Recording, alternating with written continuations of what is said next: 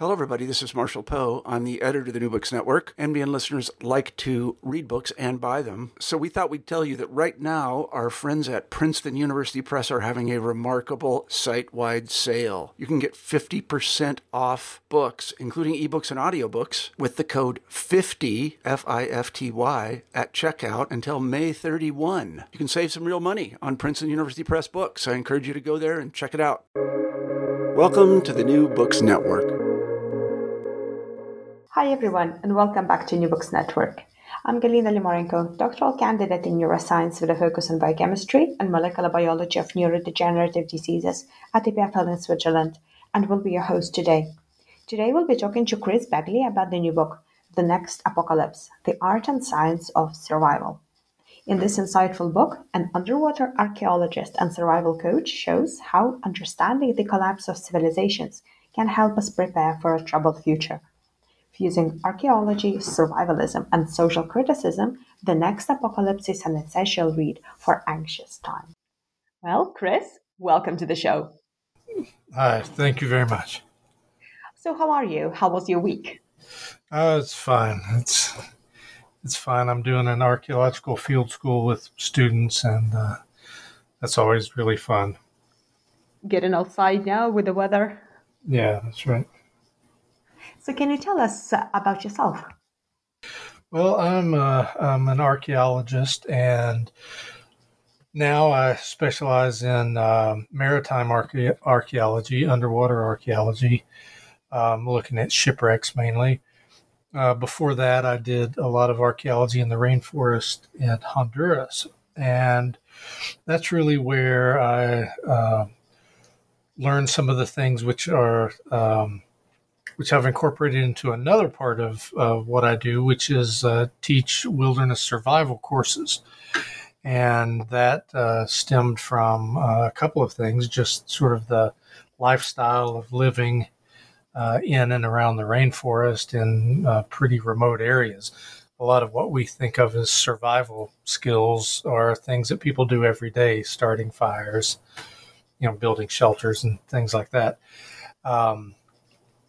And I'm also an anthropology professor here in Kentucky in the United States, and I teach archaeology and a few things beyond that. And how did you get interested in archaeology? Well, I think when I was a kid, I knew that I wanted to do something along the lines of what I saw in Jacques Cousteau documentaries, which, for me meant you would do science somewhere out in the field. And archaeology really was something I got interested in because of some of the archaeologists I met when I was in college here in Kentucky, which is where I'm from, where I also went to college. I met several archaeologists in a group that was there sort of to reach out to members of the public that were interested, participated in a number of archaeological digs, and ultimately went from there. And you've got a really colorful career journey. So what role did mentors or your colleagues and community play along all of this path? Well, it was,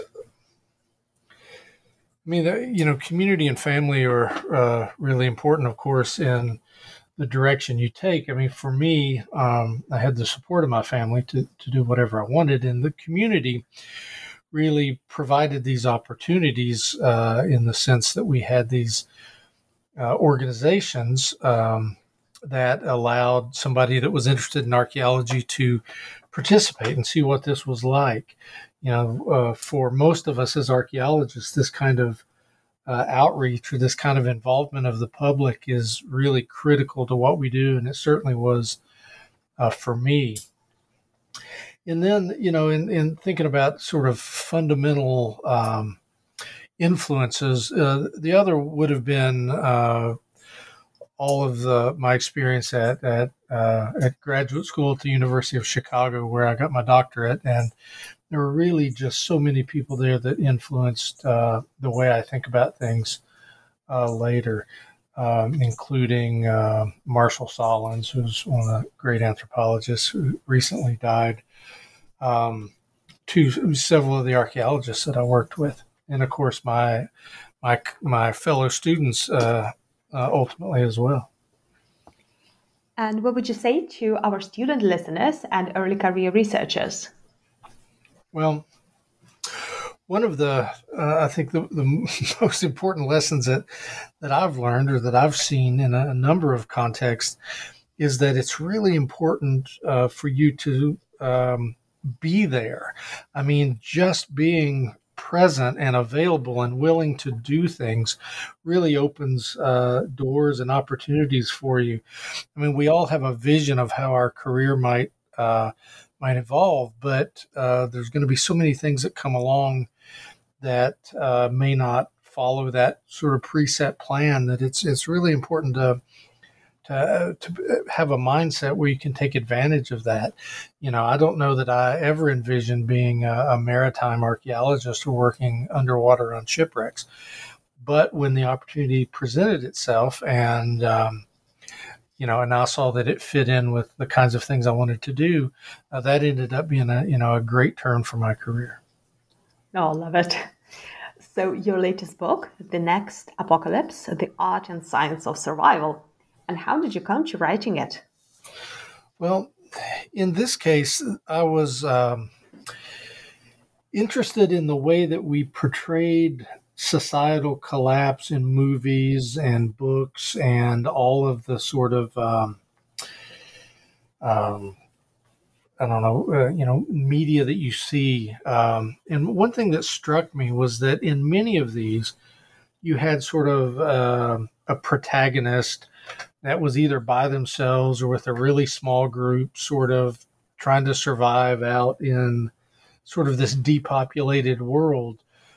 And I knew from studying how societies actually collapse that this really was not the way that it ever happened.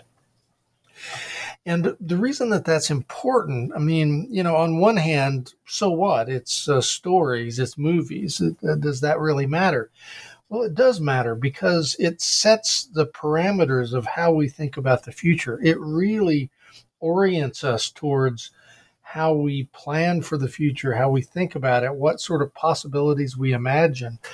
And we see that in a lot of the communities that are discussing or even preparing for some sort of catastrophe. You see this emphasis on the individual or getting what you need for you and your family, when we really know from looking at the past that it's always a community that survives.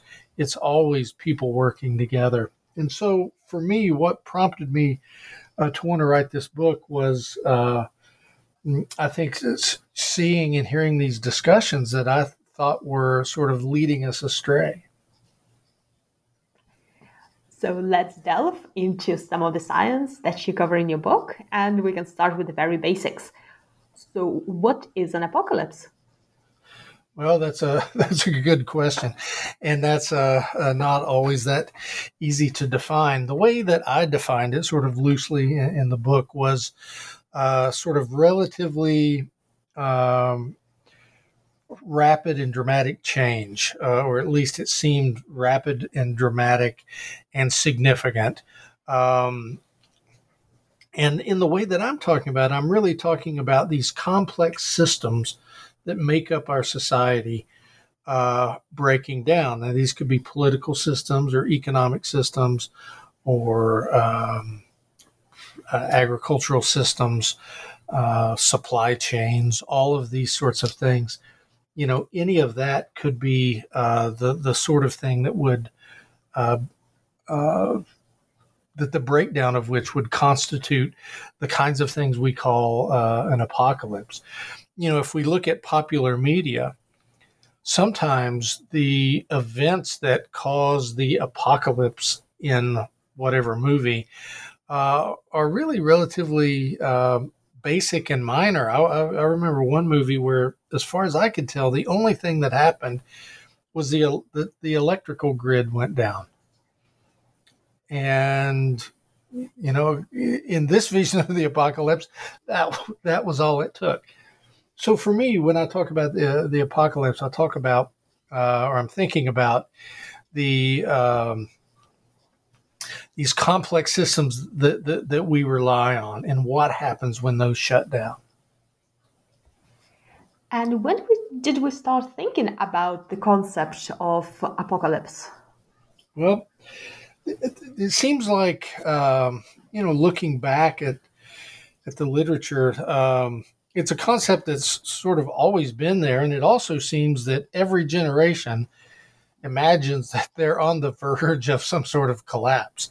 I mean, that seems to be a pretty common idea that, things used to be okay and now they've just gotten decadent or they've declined or whatever. But that concept's been around for a long time. I mean, if we look back in the Judeo-Christian tradition, for instance, we see these stories about the apocalypse emerging from, the Epic of Gilgamesh up through stories of Noah.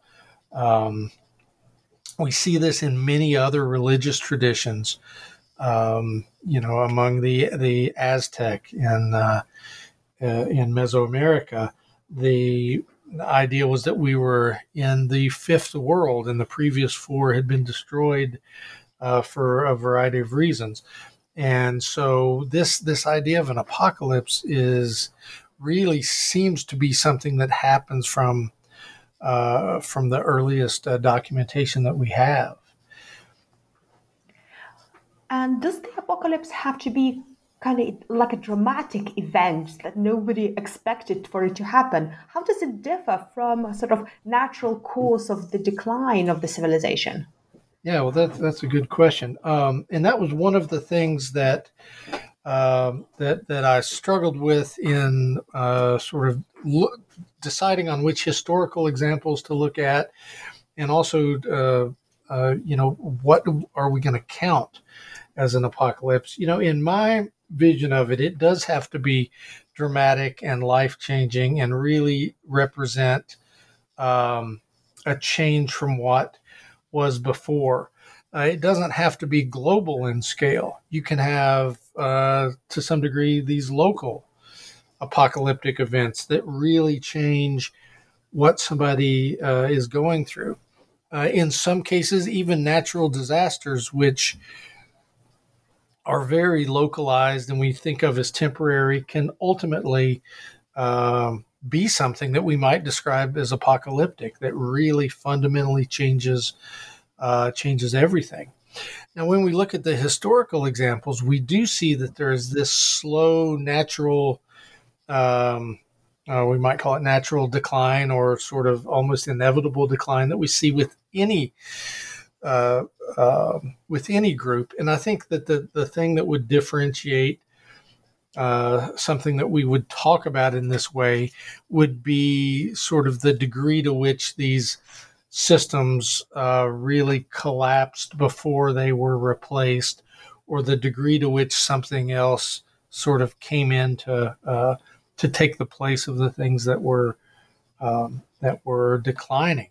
And when we look at some of these historical examples, and maybe the decline of the Western Roman Empire is one of the best examples of this. It's very slow and gradual, and we see all of these things leading up to it really for centuries before it happens. And in almost all of these cases, if we look back, we'll see these things adding up, these stressors, these things that affected these systems. We see them adding up for decades or even centuries, but sometimes people don't notice them, or they don't quite imagine that they're going to result in the sort of thing that ultimately happens. So, an apocalypse can be very gradual. It might seem very sudden if you weren't paying attention to all the things that were happening. But I think that the key is to what degree has everything changed, and how dramatically and how rapidly would that change seem to the people that are there? So, do we consider the fall of Roman Empire as an apocalyptic event? Do we need to look at it like retroactively, or did people understand what was going on? Yeah, I think one of the reasons I use that as an example is to suggest that in our popular narratives, this sudden change that precipitates these dramatic events is really not the way that things change. And when we look back at how they change, it is gradual. There are things leading up to it for decades or even centuries.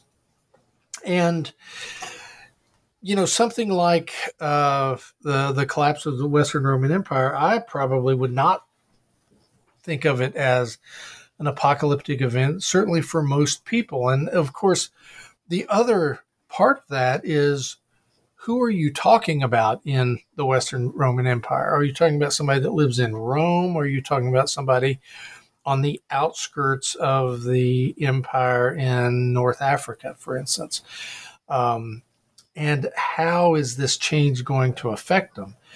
It could be profound for one group. It could be relatively less profound for another group. So one of the things that I saw looking back on these examples is that these things are rarely homogeneous or homogeneous across an area. It really affects different people in different ways. So, what other examples from history really impress you? Well, there are the three examples that I looked at were examples that related to some of the archaeological work I'd done. I've done some underwater archaeology in the Mediterranean, and so that was partly why I looked at the collapse of the Roman Empire, the decline of the Roman Empire. I also looked at one of the events that we often talk about as a collapse, which is the classic Maya in the 9th century AD. There were real changes across the area that were inhabited by the Maya, which included parts of Mexico, parts of Guatemala, what's now Belize, El Salvador, and Honduras. And we see in some of that area that you have evidence of drought, you have evidence of deforestation, you have evidence of real population decline at some of these cities. And it's often talked about as the collapse of the classic Maya. When you look more closely, however, we see that it really depends on where you're looking and when, and which part of society, what your role is, what your position is in the group, could radically shape how these changes affect you. For instance, if you're a farmer that lives on the outskirts of one of these cities, and the political and the economic system that are supporting the cities and the elites, the royalty that live there, if that collapses, for your in your experience as a relatively rural farmer, the transition to something new may be less dramatic than if you are a member of the royal family whose political system has collapsed. So this experience with the classic Maya was one that really impressed me in the sense that we talk about it as sort of a classic apocalyptic situation. Something happened and all of these Mayan cities collapsed. When we really look at the details, we see that, in fact, it's much different than that. So that was one. Another one that really impressed me or had a big impact on my way of thinking about these things was what happened in North America when Europeans arrived, and there were a number of factors that created a huge population decline in the Americas. Now, the big one, of course, was the introduction of diseases, influenza, smallpox, a whole host of others that really impacted the indigenous population here in the Americas.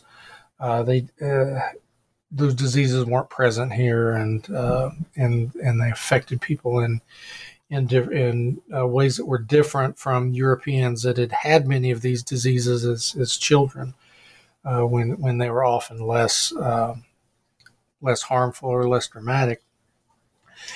And in this case, we see that the population within 100 years would decline by 90 or 95%. And certainly in anybody's book, that's going to be apocalyptic. And not only did they decline over the course of a century, often this decline was really rapid with waves of disease that would come through. We have accounts here from Kentucky, for instance, of something like 75% of a village dying over the course of a winter. So this was dramatic. It was truly apocalyptic, if anything is ever apocalyptic. But even in these situations, we see that people banded together. They created communities, even in the face of their original community being largely destroyed. We saw the development of, for instance, multi-ethnic communities, remnants of different groups that had formerly lived separately that collated into a new community. And so the way in which people survived these dramatic impacts in this situation, in probably the closest thing to a true apocalypse that we've seen, really drove home to me the importance of community and just how it is that people are going to survive these types of events. So, is the concept of apocalypse necessarily a human-directed phenomena, or can it be also thought when it comes in relation to animals, for example? So, if we think about the meteorite that contributed to the demise of dinosaurs, can this also be constructed as an apocalyptic event? Oh, well, I think you certainly could. Now, if we return to sort of my definition of these complex systems collapsing, maybe that wouldn't be the right way to think about those examples. But certainly, in the case of dinosaurs, for instance, there were these, everything collapsed. Their food sources, their, the normal environment in which they were gonna. In which they lived, would be affected, of course, by the decreased sunlight and all of this. And so, yeah, I think we certainly can. And I think that thinking about it in terms of dramatic, significant change that really disrupts these critical systems, probably works pretty much across the board. And coming to today's world, so what kind of apocalypses are there, or how do we think about them nowadays? Well, one of the, like I mentioned, one of the things that prompted me to write this book was looking at our popular media representations of an apocalypse. And not only did these popular representations seem to be problematic in terms of not looking like any sort of historical example, they were also problematic in that they seemed to not really capture what was going on and what, in my opinion, and the opinion of many others, are the potentially apocalyptic types of events that we're seeing. The big one for me, and I think for most people, is climate change. I mean, the way in which things are changing is just going to create incredible stress on any number of systems. In fact, we already see this in terms of how people are responding politically. Sometimes how people are being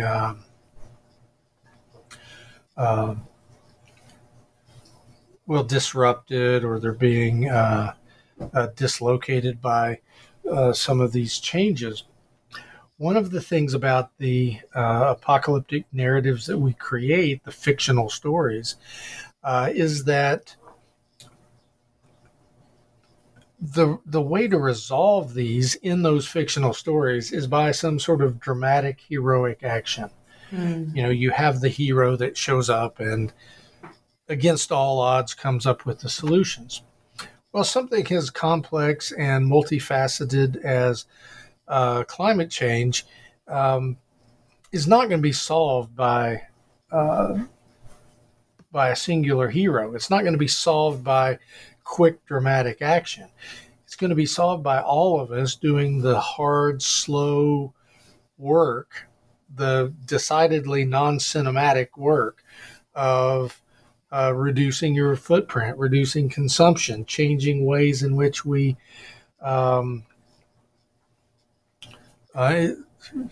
move ourselves around, in which we live, etc. And so, one of the things when I look at what's going on today is that we have these situations that have been building up for a long time. I mean, if we take climate change, that's one of the earliest writing about it that I've seen is from 1912. So that's, 110 years ago. People were already wondering about the effects of fossil fuels on the environment. Certainly by the 1970s, the potential for this kind of effect was widely discussed. And, 20 or 30 years ago, there were many people trying to raise the alarm. And it really has been maybe in the last 5 or 10 years, I think, that most people are seeing these signs that something's happening. And so, there's this need for, I think, an understanding of how solutions are going to look, and that they're not going to look like these dramatic, heroic solutions that we see in the movies and in the books. So when the pandemic just started, one of the things that many people sort of got acquainted with was this term survivalism. And we heard stories of people who tend to do the survival stuff, I don't know, as a hobby, for example. So can you explain what is it and how did this start? Yeah, and of course, and I'll return to the pandemic, because that, of course, is a great lesson for us in terms of the importance of how we think about these things. Survivalism or survivalists are also sometimes called preppers, people that are preparing for this apocalypse. And there's really a whole variety of types of this. I mean, I teach courses in what I would call wilderness skills or bushcraft, which are really focused on what happens if you get lost in the woods. How do you keep yourself safe and find your way home over the course of a few days or a week, right? But the type of thing that you're talking about are the people that are really preparing for everything to collapse. This involves, well, I guess it's different depending on who you're talking about, but often it involves stockpiling things like food and supplies. Sometimes it involves getting knowledge of what we might call traditional or primitive skills. How do you do things if you don't have some of the modern um, conveniences, I guess, like electricity, or if you're unable to do them in the ways that we do them, how did people do it before? Um, those sorts of things. Here in the United States, one element of this often involves weapons and arming yourself and preparing to defend against people that are unprepared or want to come and take your stuff, I guess.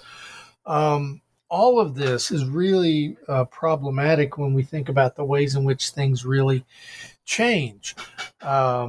First of all, it really is focused on sort of this individual preparedness. Now, there's nothing wrong with being prepared, and certainly there's going to be a time period, a few days or weeks, even when all of these sorts of survival skills and survival preparations will be important. But ultimately, that's no solution. Those aren't really going to be the ways in which we recover.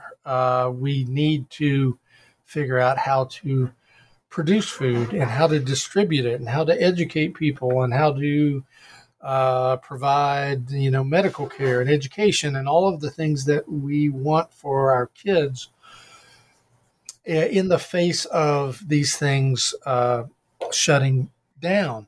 And so this stockpiling of materials and certain kinds of skills aren't a sufficient solution. And I think we saw that a lot with the pandemic. During the pandemic, or the best thing you could do was to sort of just stay home.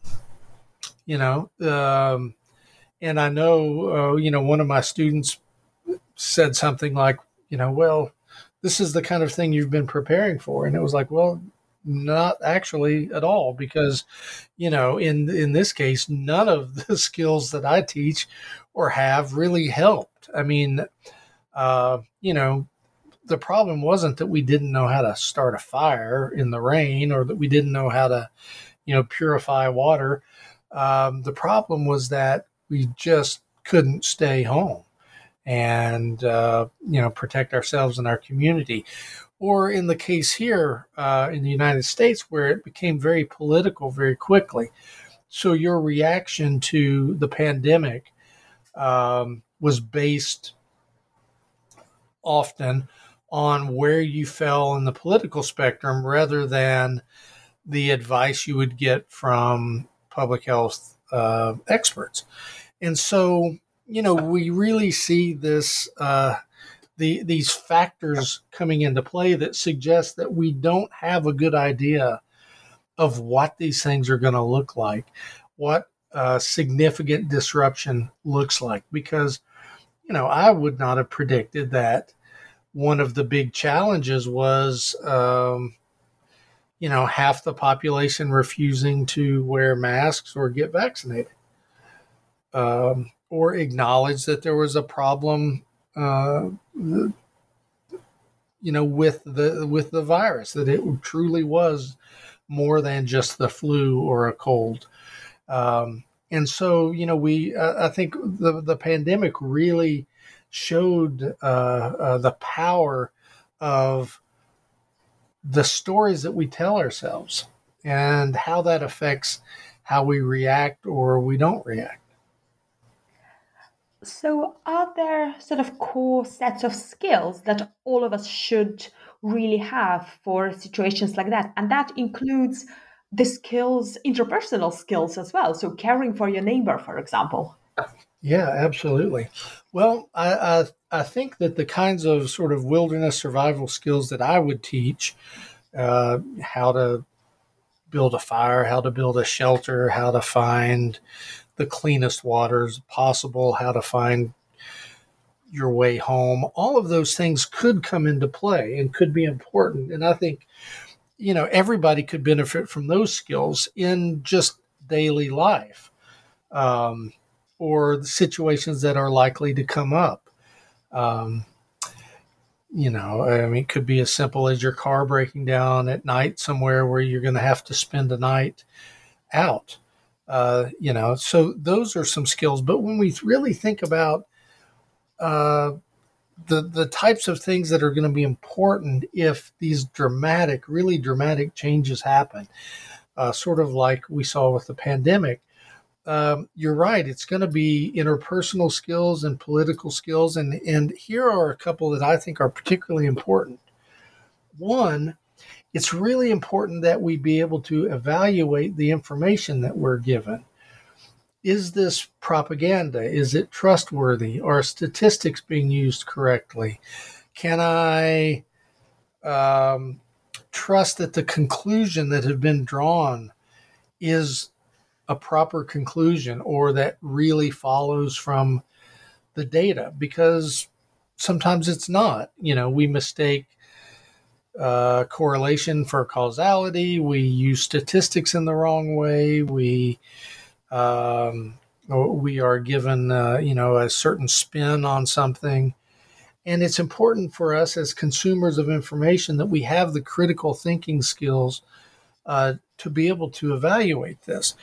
Now, I know that sounds like a college professor talking, which I am, but it is ultimately very important. Another really important thing is to know who to listen to. One of the phenomena that we see is sort of this rejection of expertise, this idea that we're not going to listen to these experts. And on one hand, I think that's good. It's certainly good to question the advice you're getting. It's certainly good to look at whether or not there is real expertise there. But it's important to understand, especially in the face of competing information, who we should listen to. If somebody says you should wear a mask, if somebody says you don't need to wear a mask, who am I going to listen to? Who has the expertise? Who studied these things? Who is less likely to be giving me some sort of propaganda or spin that is meant to serve some other purpose? All of this, you could probably lump all of that under critical thinking skills, are going to be incredibly important. I think another part of this would be empathy, really.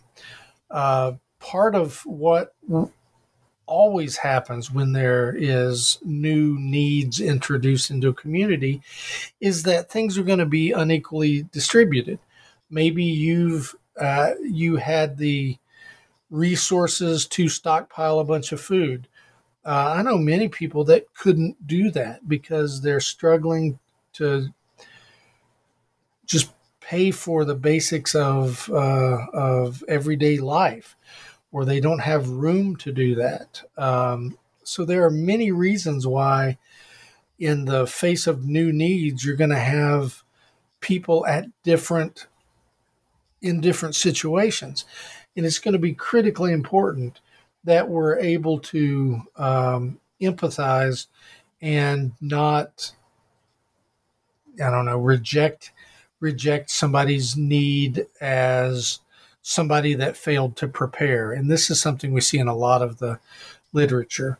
Protect your stuff because those that have failed to prepare will come get it, as if they're somehow at fault for failing to prepare. Now, they could be at fault in one sense, but it could be that it was an impossible task given their economic situation, given their living situation, given any number of attributes that their life that impact their life that we don't know about. So empathy will be important, and along with that, generosity. I mean, this really going to be in the case of dramatic change like you see after a natural disaster. This sort of caring for the community rather than your small group is also going to be critical because ultimately we're not going to be able to survive as little groups that are sort of stockpiling their stuff. So if I think of other skills that are critically important, would be the critical thinking skills, this sort of empathy and generosity. And I guess maybe if I added one last one, it would be flexibility. When things change, it's going to be uncomfortable. Think about our discussions or our experience with, a new globally interconnected world where we're suddenly living in proximity with people that come from really different backgrounds, situations, traditions than us. For many of us, that's great and it's exciting and that's the sort of thing we love about living in a city, for instance. But in other cases, it can be uncomfortable. There can be different ideas about, gender roles or sexuality or personal space or how you talk to other people. I'm from the southern United States. We are very indirect in the way we talk to people. We often buffer our conversations with all kinds of small talk and other things. There are people in other parts of the country and other parts of the world that are not like that at all. And from one perspective, it might seem like some people are being rude. Or from another perspective, it might seem like people are taking forever to get to the point. And so we will see that there's going to be a great degree of potentially uncomfortable situations, where we have to adapt to living in these new situations in ways that may not be what we're used to. And, that could be how much space does each person have? Who lives in a house together? What do you eat? How much do you eat? What sort of, mobility are you able to have? Some of us are used to traveling a lot, and it could be that there's situations where that's just not feasible anymore, or it's not advisable, or it's using up resources in ways that we don't need to use them. And so I think this flexibility is going to be critically important too. I can see the title for the next survivalist book, something like How to Grow Tomatoes in Your Balcony or Veranda, and how to speak to your conspiratorial uncle without losing your mind, as well as how to share the sourdough starter with your neighbor with the just right amount of the small talk. Yeah, exactly. I mean, it sounds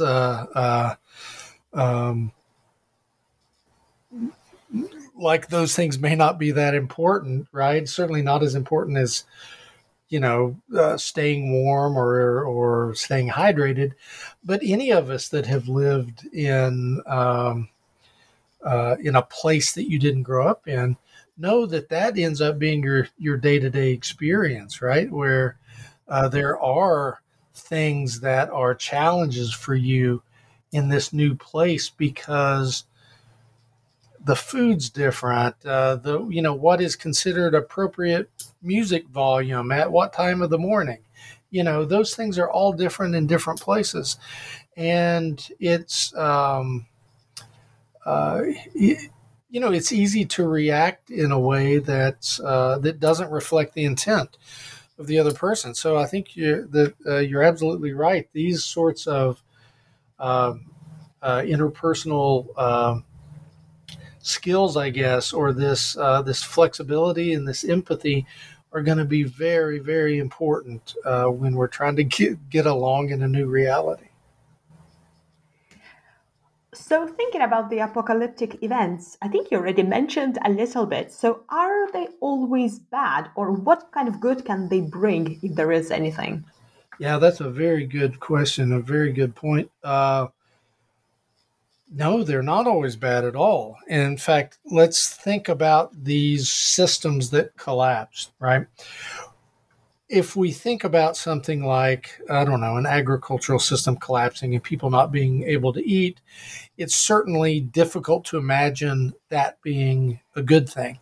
But if we think about other types of systems, social systems or political systems, um, they could be very good for some people. I mean, I think that, if we look back at I don't know, the collapse of the Third Reich, the Nazi Germany, no one laments, or most people don't lament the fact that collapsed, and it was certainly good. A system that is strongly classist, or a caste system, or a system where power and resources are unequally distributed because of race or gender or sexuality. You could imagine that um, those sorts of systems, when they fail, would be liberating for people. And we certainly see that in the past. And in fact, in our imagination of an apocalyptic event, we often think about this sort of freedom. One of the things I look at in the book is, why do we think about this so much? Why are there so many apocalyptic novels or dystopian novels? I mean, if you go to the young adult section in a bookstore, books for teenagers, so many of them are dystopian futures. And I realize that's slightly different than an apocalypse, but it's still this representing this change into something, challenging and difficult on one level.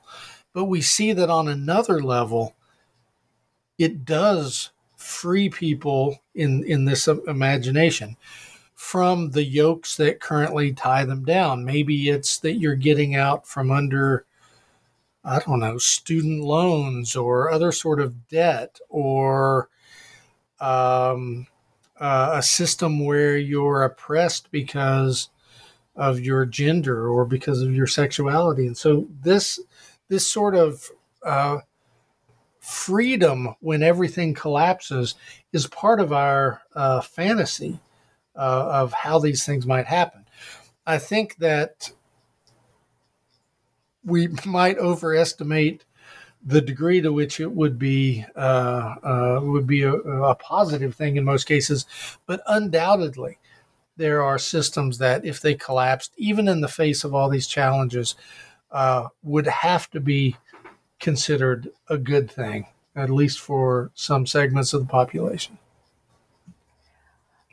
So, of course, something like this, it's really difficult to foresee. But what kind of things could we possibly expect for the future? Yeah.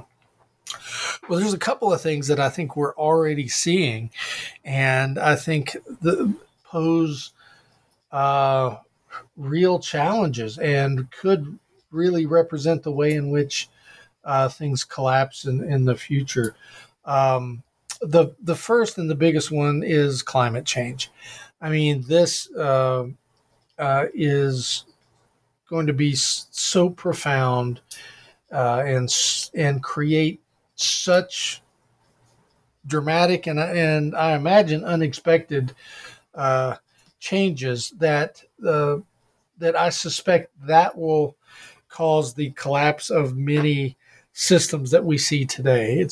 Things are going to have to change. And since we do not seem to have the political will to sort of change things preemptively, um, that to me seems like where we're going to see the real issues coming from. But of course, like all of these historical examples, you might have some cause that sets the whole thing in motion. But then we see that there are many, many ways in which that manifests itself. So, for instance, we see the rise now of authoritarianism in many places. Strongly authoritarian right-wing governments, in the U.S. and England and Turkey. There's a lot of examples of this, and of course, people remember or either remember or reference, the 1930s and the rise of fascism and the ways in which these other things, the pressures from, arising from the Treaty of Versailles or from the Great Depression, that made some of these radical choices seem reasonable. We see similar things there. So I would say the second biggest threat is authoritarianism, where we're just going to see, things change on a political level. And I think if I had to think about a sort of a third thing, it's going to be, technology and sort of the interconnectedness that we have that change things in unpredictable ways. I mean, look at the influence of social media on everything from our interpersonal relationships to the outcome of elections. Look at the way in which it all played into the Arab Spring. 10 years ago. No one would have predicted that it was, the presence of these sort of social media apps or of cell phones or of ways to stay connected that would have enabled things to happen that hadn't been able to happen before. So I think that, there certainly could be changes coming from this that we don't see happening. Are there any ways that you see that we can use or what we can do to address at least some of those issues that you brought forth? Yeah.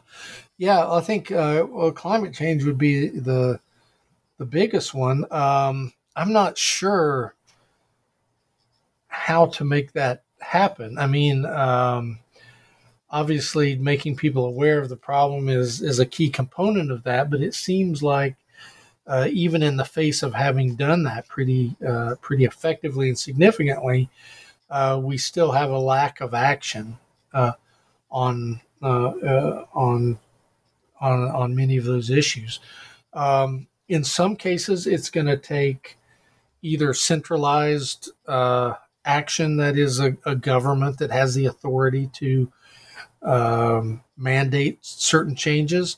Of course, that's hard to do, especially in a democracy where you have competing factions that that are able to change the government, and so that's that's going to be a challenge. I think that the key is really going to be the development of some of these critical skills, the critical thinking skills, the evaluation of information, and the ability to identify and listen to experts. I think, maybe another important part of this is to emphasize our position as members of a community. One of the things that we often see, I mean, we certainly experience this in many places, is this phenomena where, everybody wants to be the leader or the hero or an important part in how things change. And they want to, create new organizations and new movements and such. And all of that is important. However, it's also important to remember that you're part of a group that might be following some of this stuff. So it's really important to know how to be a good community member, to know how to be a good follower as well. Especially in certain parts of the world, like the United States, where we have this mythical history where we think of ourselves as sort of self-sufficient and independent, and we value the individual with initiative, and even sort of the outlaws and the mavericks uh, that live on the outskirts of society. I mean, those have always been our heroes here and in many other parts of the world too. But I would say, especially in places like this, we need to understand that we are part of a community, and how we behave as part of the community is really going to affect these outcomes. So, thinking about the bigger picture, so are you optimistic that our society has the ability and potential to reach these goals? No, not, not, not that we. I see a way in which we might reach these goals at a certain time, which would minimize some of the impacts, things like climate change. I think we're not going to do that. And so we're going to be faced with sort of cleaning up after the fact, which, is much harder. But yeah, I think that, one of the things that gives me hope are young people that I talk to. I mean, I teach in a university. My students, for the most part, are, say, 18 to 22 years old.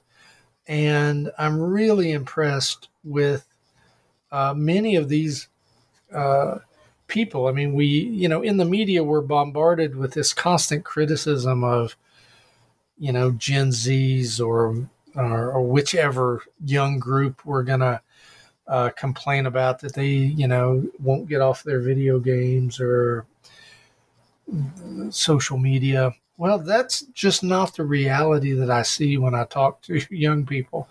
They are engaged and they care and they know about this stuff, and they're not going to accept some of the things that people of my generation, the Gen Xers, for instance, have lived under our entire lives. And so I do see hope there. And, I hope that it really manifests itself in some meaningful change. And what discoveries in your research for your book, The Next Apocalypse, surprised you the most? I would say what surprised me the most was, I divide the book into three parts, looking at the past, the present, and then the future, which of course is more speculation. But one of the things that was really surprising was looking at the present and how common or how prevalent or how ubiquitous really some of these ideas about the future were, and the ways in which our vision of a future apocalypse, a vision that we get from these fictional accounts, really shaped the way in which we were preparing for it. I mean, you see that with the people stockpiling food and all this, and really not working on the things as much that are really going to be important. Developing flexible systems, developing connections within the community that are going to be able to help us withstand the collapse of some of these big systems. If that comes to pass, that I think for me was probably the most surprising. And if you were to write a fiction about apocalypse and post-apocalyptic future, what would that be? Some kind of space, super technology, or cyberpunk? Yeah, I don't know. I mean, I understand that we write these narratives in certain ways because that's what's entertaining or that's what we want to read. No one would want to read your apocalyptic story about the pandemic where everybody stayed home and minimized their contact with people. It's not very cinematic. It's not very exciting. In fact, if we look at like the 1918 pandemic with the influenza, we don't see a lot of books written about that because it wasn't very dramatic and heroic. I mean, it was dramatic in the sense of a lot of people died from this, but the solutions to it were very similar to the solutions we found during this one. So if I were writing one about future apocalypse, especially if I were writing it to try to provide an example for people, I think I would write it with really people coming together as a community and being flexible and doing the kinds of things they need to do to get through this. Well, this has been truly a thought-provoking discussion. So can you tell us what are you currently working on and what will be your next project? Yeah, well, right now, this whole thing has led me to think about the ways in which some of these situations came about. In my next book that I'm in the process of really conceiving at this moment, I want to look at the beginnings of our dependence on fossil fuel and how that shaped things like climate change. And once again, I'll be using my experience as an archaeologist and some of the things I've worked on there to frame that story. Something that really looks back into the 19th century and looks at how this stuff developed. And what would be the best way for our listeners to find more information about your work and also your book? Well, the best way to find that would be to visit my website, which is chrisbegley.com. It has some information about me. It has information about my book and also a number of essays that I've written on this and other topics. My book, The Next Apocalypse, The Art and Science of Survival, is available as a physical book, as an ebook, and as an audio book, and that is on pretty much any online platform or in your brick and mortar bookstores. Well, thank you so much for joining me today. It's been a pleasure. Well, thank you very much.